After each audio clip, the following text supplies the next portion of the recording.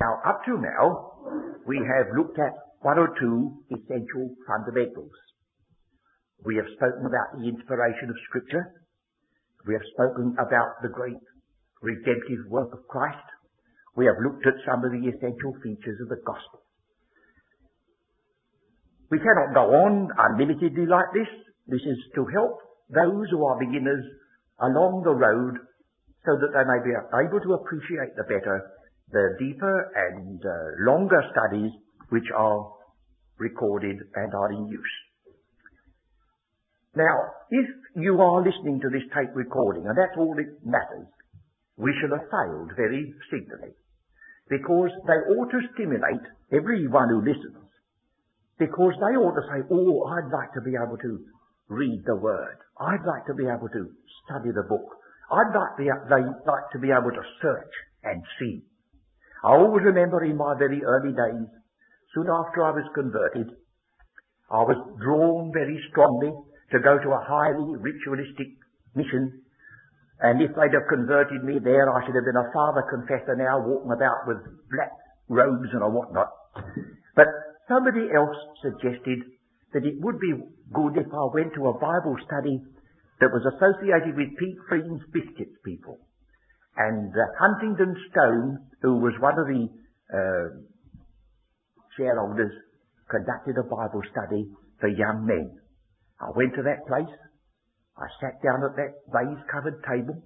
I saw a little hunchback man come out and climb on a stool. He bowed his head, and then he looked round and he said, what subject are we having this evening? He didn't tell us what the subject was. He said, what subject shall we have? And then somebody said, oh, well, if you look in Ezekiel 27 verse 14, you see so and so. And he said, well, if you look in Hosea, I'm only telling you those names, I don't know what it was. Oh, I thought, my, here's a man who knows the book. So the ritualist never got me. But the man who emphasized the Bible did. Well, now that's what I want to be the result of these studies. I want you who are listening to say, I want to go to the book. I want to search and see if these things are so. I want to make them mine. It's one thing to have second-hand clothes. It's another thing to have them made to measure. It's one thing to have doled out odds and ends from somebody else's table. It's something to sit down and have food that's been provided for you. So shall we now pay attention to one or two approaches to the Bible? Of course, this is a big subject itself.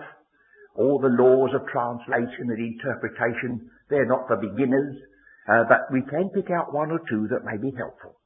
How do we approach this book? Well, I think the approach of heart is very essential. You must come prepared in some measure to consider the meaning of words. You must have some slight acquaintance at least with grammar, but don't worry over that, because you'll learn as you go along the very essence of it. But if you come with a wrong spirit, this book is sensitive. It will feel your approach and it will close, and it will not speak to you. If you come with a higher critical attitude, instead of coming with an attitude of saying, God has spoken, let me hear what he says. But if you come with that spirit, you want to know what God has said, it will open. And so we read, the entrance of thy word giveth light. It giveth understanding to the simple. Well, now the first thing I would like to do is to read one or two passages with regard to the way in which this book is to be approached if we're ever going to extract from it teaching. I'm reading now from 1 Thessalonians chapter 1 verse 5. For our gospel came not unto you in word only. You see, we're dealing with words. The scriptures are written words. But if they remain only words, we failed. Our gospel came not unto you in word only, but also in power and in the Holy Ghost and with much assurance, as you know what manner of men we were among you for your sakes. So that it was commended to them by the manner of life of the men who spoke it.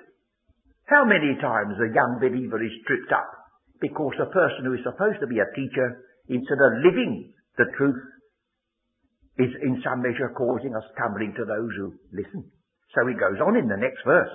And ye became followers of us, and of the Lord. Isn't that extraordinary? He put himself first. You became followers of us and of the Lord. But that's right. You think of what it means to follow the Lord. Oh, how difficult. Can we ever do it? Then there's slipped in between you and the great example, the lesser, lowly example of Paul and his associates. And if those men who were sinners like ourselves could be so blessed and saved that they could follow the Lord, then so can you. So here's our pattern.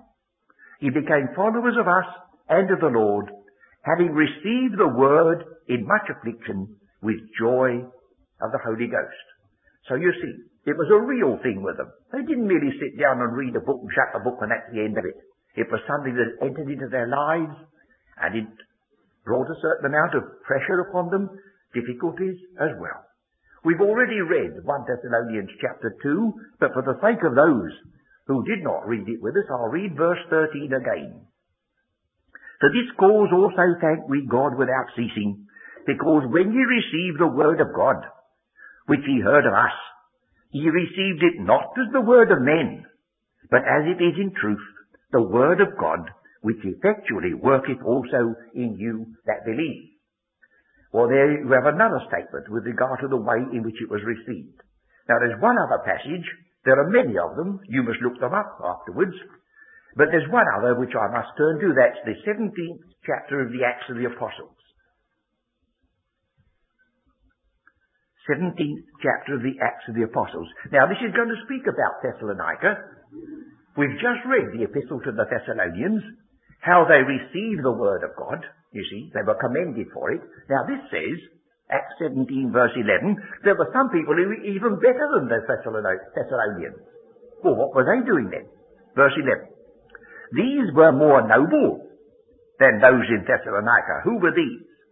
Oh, people who lived in a small village called Berea. It's not a very big place even now. These were more noble than those in Thessalonica, in that they received the word with all readiness of mind, and searched the scriptures daily whether those things were so. You see, these people didn't just swallow what was given to them. They received the word of God readily, but they went back home and they opened the scriptures again and they searched to see if the teacher was according to truth. And if so, then they believed it. Now that's the true Berean spirit. And if you wondered why this mission is called the Berean Forward Movement, and the magazine which we publish is called the Berean Expositor, it's just that. We want you to receive the word of God readily, but we want you to test and try by that word everything that you're taught. And by that, you'll become strong, because you'll not be standing in the faith of others, but you will have searched to see if these things are so. Well, now there are two approaches, and one of them I'm going to cram in the next few minutes. Then after an interval, we shall take the other one for the second 20 minutes of this series, and they go in opposite directions, but they're not contrary.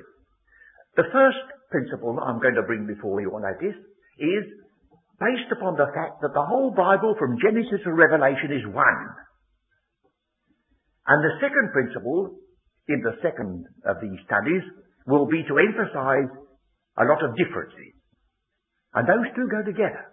It's one revelation, and you can compare one part with another right through.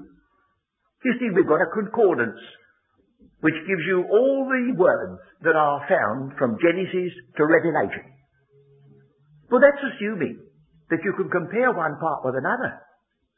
I've never seen a concordance so that you can take it down and you can read the writings of Alfred the Great and the poet Chaucer and the Times and look up words and see what they mean, because in the course of those few hundred years, some of the words would not be intelligible at all. They wouldn't have any similar meaning. Yet you've got a book here that was written over a period longer than 1,000 years in 2 or at least 3 different languages, and yet when you compare Genesis with Revelation, one whole. Now the passage which I would like you to notice in this connection is found in the first epistle to the Corinthians, chapter 2, verse 13. 1 Corinthians, chapter 2, verse 13. The apostle is very concerned about this wisdom of words. He mentioned it in Thessalonians. This wisdom of words. Enticing words of man's wisdom, verse 4. Now he comes and says this. Verse 13. Which things also we speak, not in the words which man's wisdom teaches. I hope you won't go away and advertise this meeting and say, oh, the speaker there is an orator that, it's marvellous. It isn't, friends. It's a hesitating, stumbling speaker who wishes he could say it better. We're not trying to impress you with our eloquence. We're asking you to rather look upon us as finger posts pointing to the Lamb of God. He says, no. Not the words which man's wisdom teaches, but which the Holy Ghost teaches, comparing spiritual things with spiritual. Now there is a suggestion, which the Holy Ghost teaches. Where would you find words which the Holy Ghost teaches? Well, the implication is, they are this book. These words have been given by inspiration of God. They are the words which the Holy Ghost teaches. Well now, if you're going to pick out any one word at any time in your study, and you go straight off with a tangent and try to tell everybody what it means, you may make a mistake. The first thing you must do is to discover whether the Holy Ghost has used that word again anywhere else. And in most cases you will find that the word is used 5, 6, 10, 20 times or more. Well, then you must patiently collect those passages. You must weigh over their meaning, and you must try to discover a common denominator, so that however different they may sound, they will have something in common, and then you'll begin to get the meaning of the Spirit of God. Otherwise, you may be very far astray.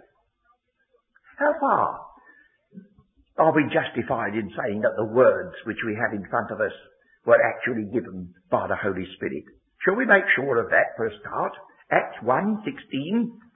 And if you find any difficulty in turning to these passages, well, rather listen and find them afterwards than miss something because we turn to them so rapidly.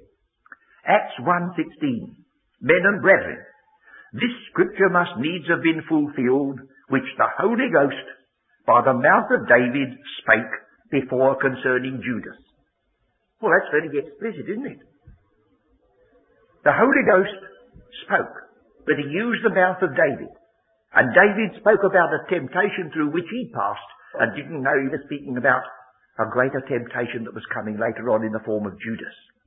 And then if you go to the other end of the Acts of the Apostles, the last chapter, you see Peter is speaking in chapter 1 and Paul is speaking in chapter 28. Verse 25.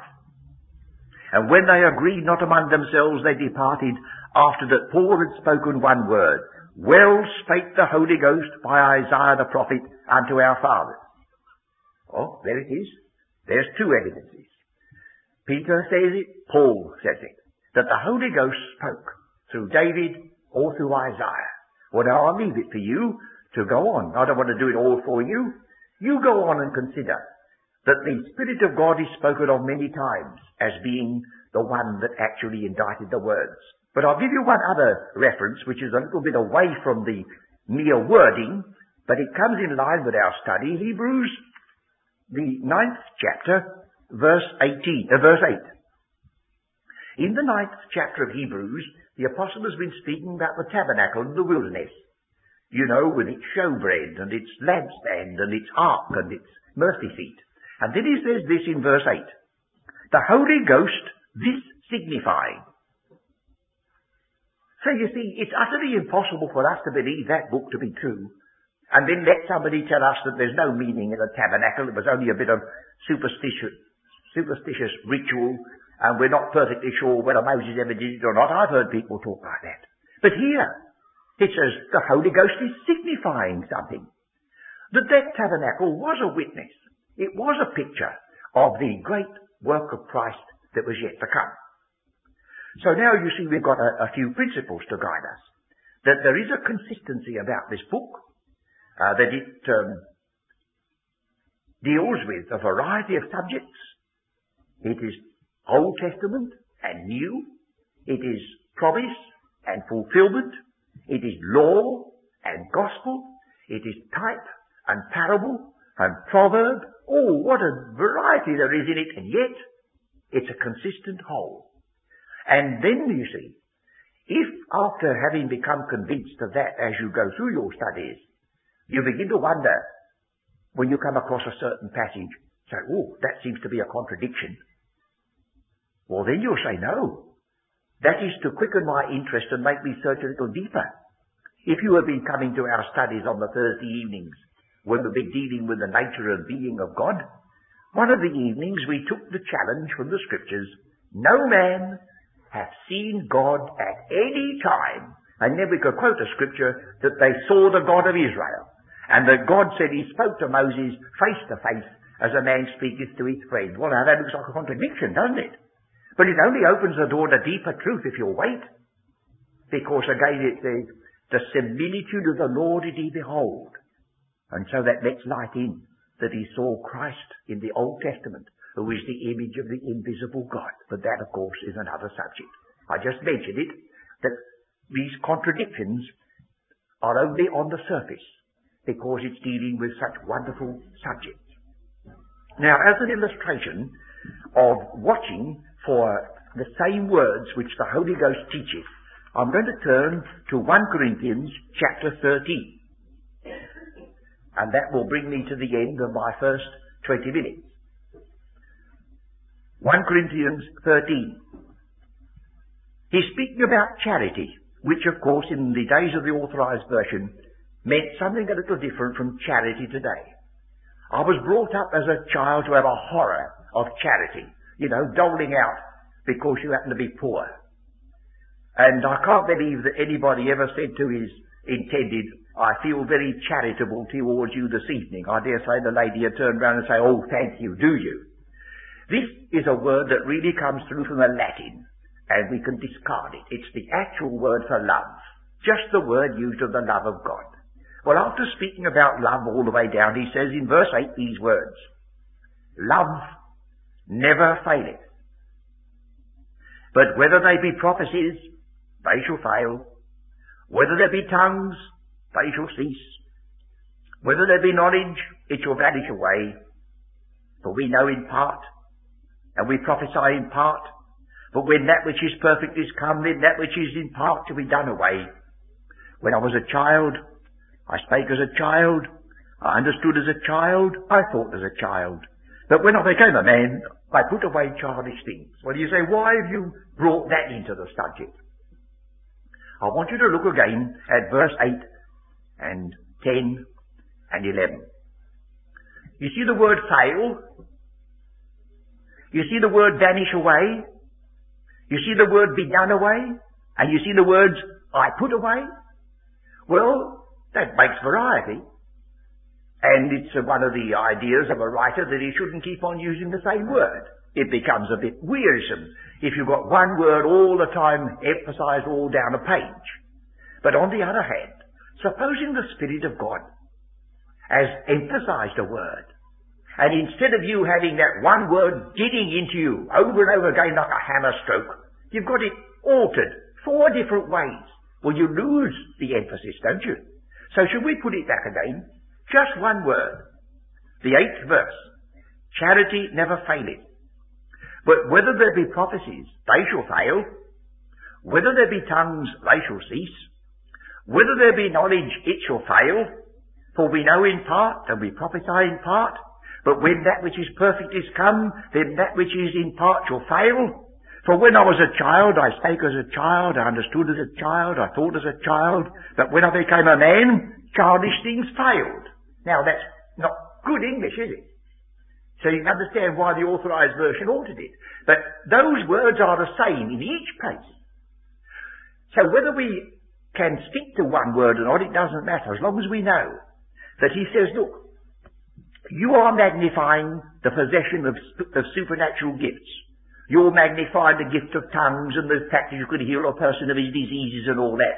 But he said, there's something infinitely more wonderful. Infinitely more wonderful than that. He said, they are merely evidences of the childhood of the church. Whether there be prophecies, that's the gift of prophecy, that's going to fail. That's going to cease. That's going to continue. Whether there be a gift of supernatural knowledge, that's going to vanish away. That's going to stop. He said, you see, when I was a child, I used to speak as a child, and he's saying, that's what you are. With all these supernatural gifts, you're only children. But when you become a man, you put away these childish things. So he says, and now we see through a glass darkly. Now that's not quite the meaning. Now we see by means of a mirror, enigmatically, a little bit backwards and a little bit puzzled. But then, face to face. Now I know in part. See, he's got again now, we know in part. That's all now. But then in that day, I shall know, even as I have known. Then back again he is. And now abideth faith, hope, love. These three. But the greatest of these is love, or as it's put here, charity. So let me just sum up before we make a break for a moment. You want to discover and compare spiritual things with spiritual. That is to say, the words which the Holy Ghost teaches. Make your doctrine based squarely upon the fact that God has spoken and used that word in that context. Well, that means the unity of the Bible from beginning to end. Otherwise you couldn't compare one thing with another. Now, the next study we have will be the opposite direction, which will be asking you to consider the things that differ. And by the time you put these into operation, the two of them, you've got a safeguard. Because if you're pushed in one direction all the time, you'll be lopsided. If you're pushed in two directions at the same time, you most likely go straight. And you see, you get a good many people who've had no father love because of the circumstances of the time. He's gone before they're up in breakfast and he's home when they're gone to bed. So he's had all mother love, which is immediate looking after you now, and no father, no love that gives you a clout and says what you're going to be like in 20 years' time. And so we get people, teddy boys and I don't know what, which trouble us. But if you get this emphasis upon the things which are one, and then the things that differ, and between those two, you get a sane building up of truth.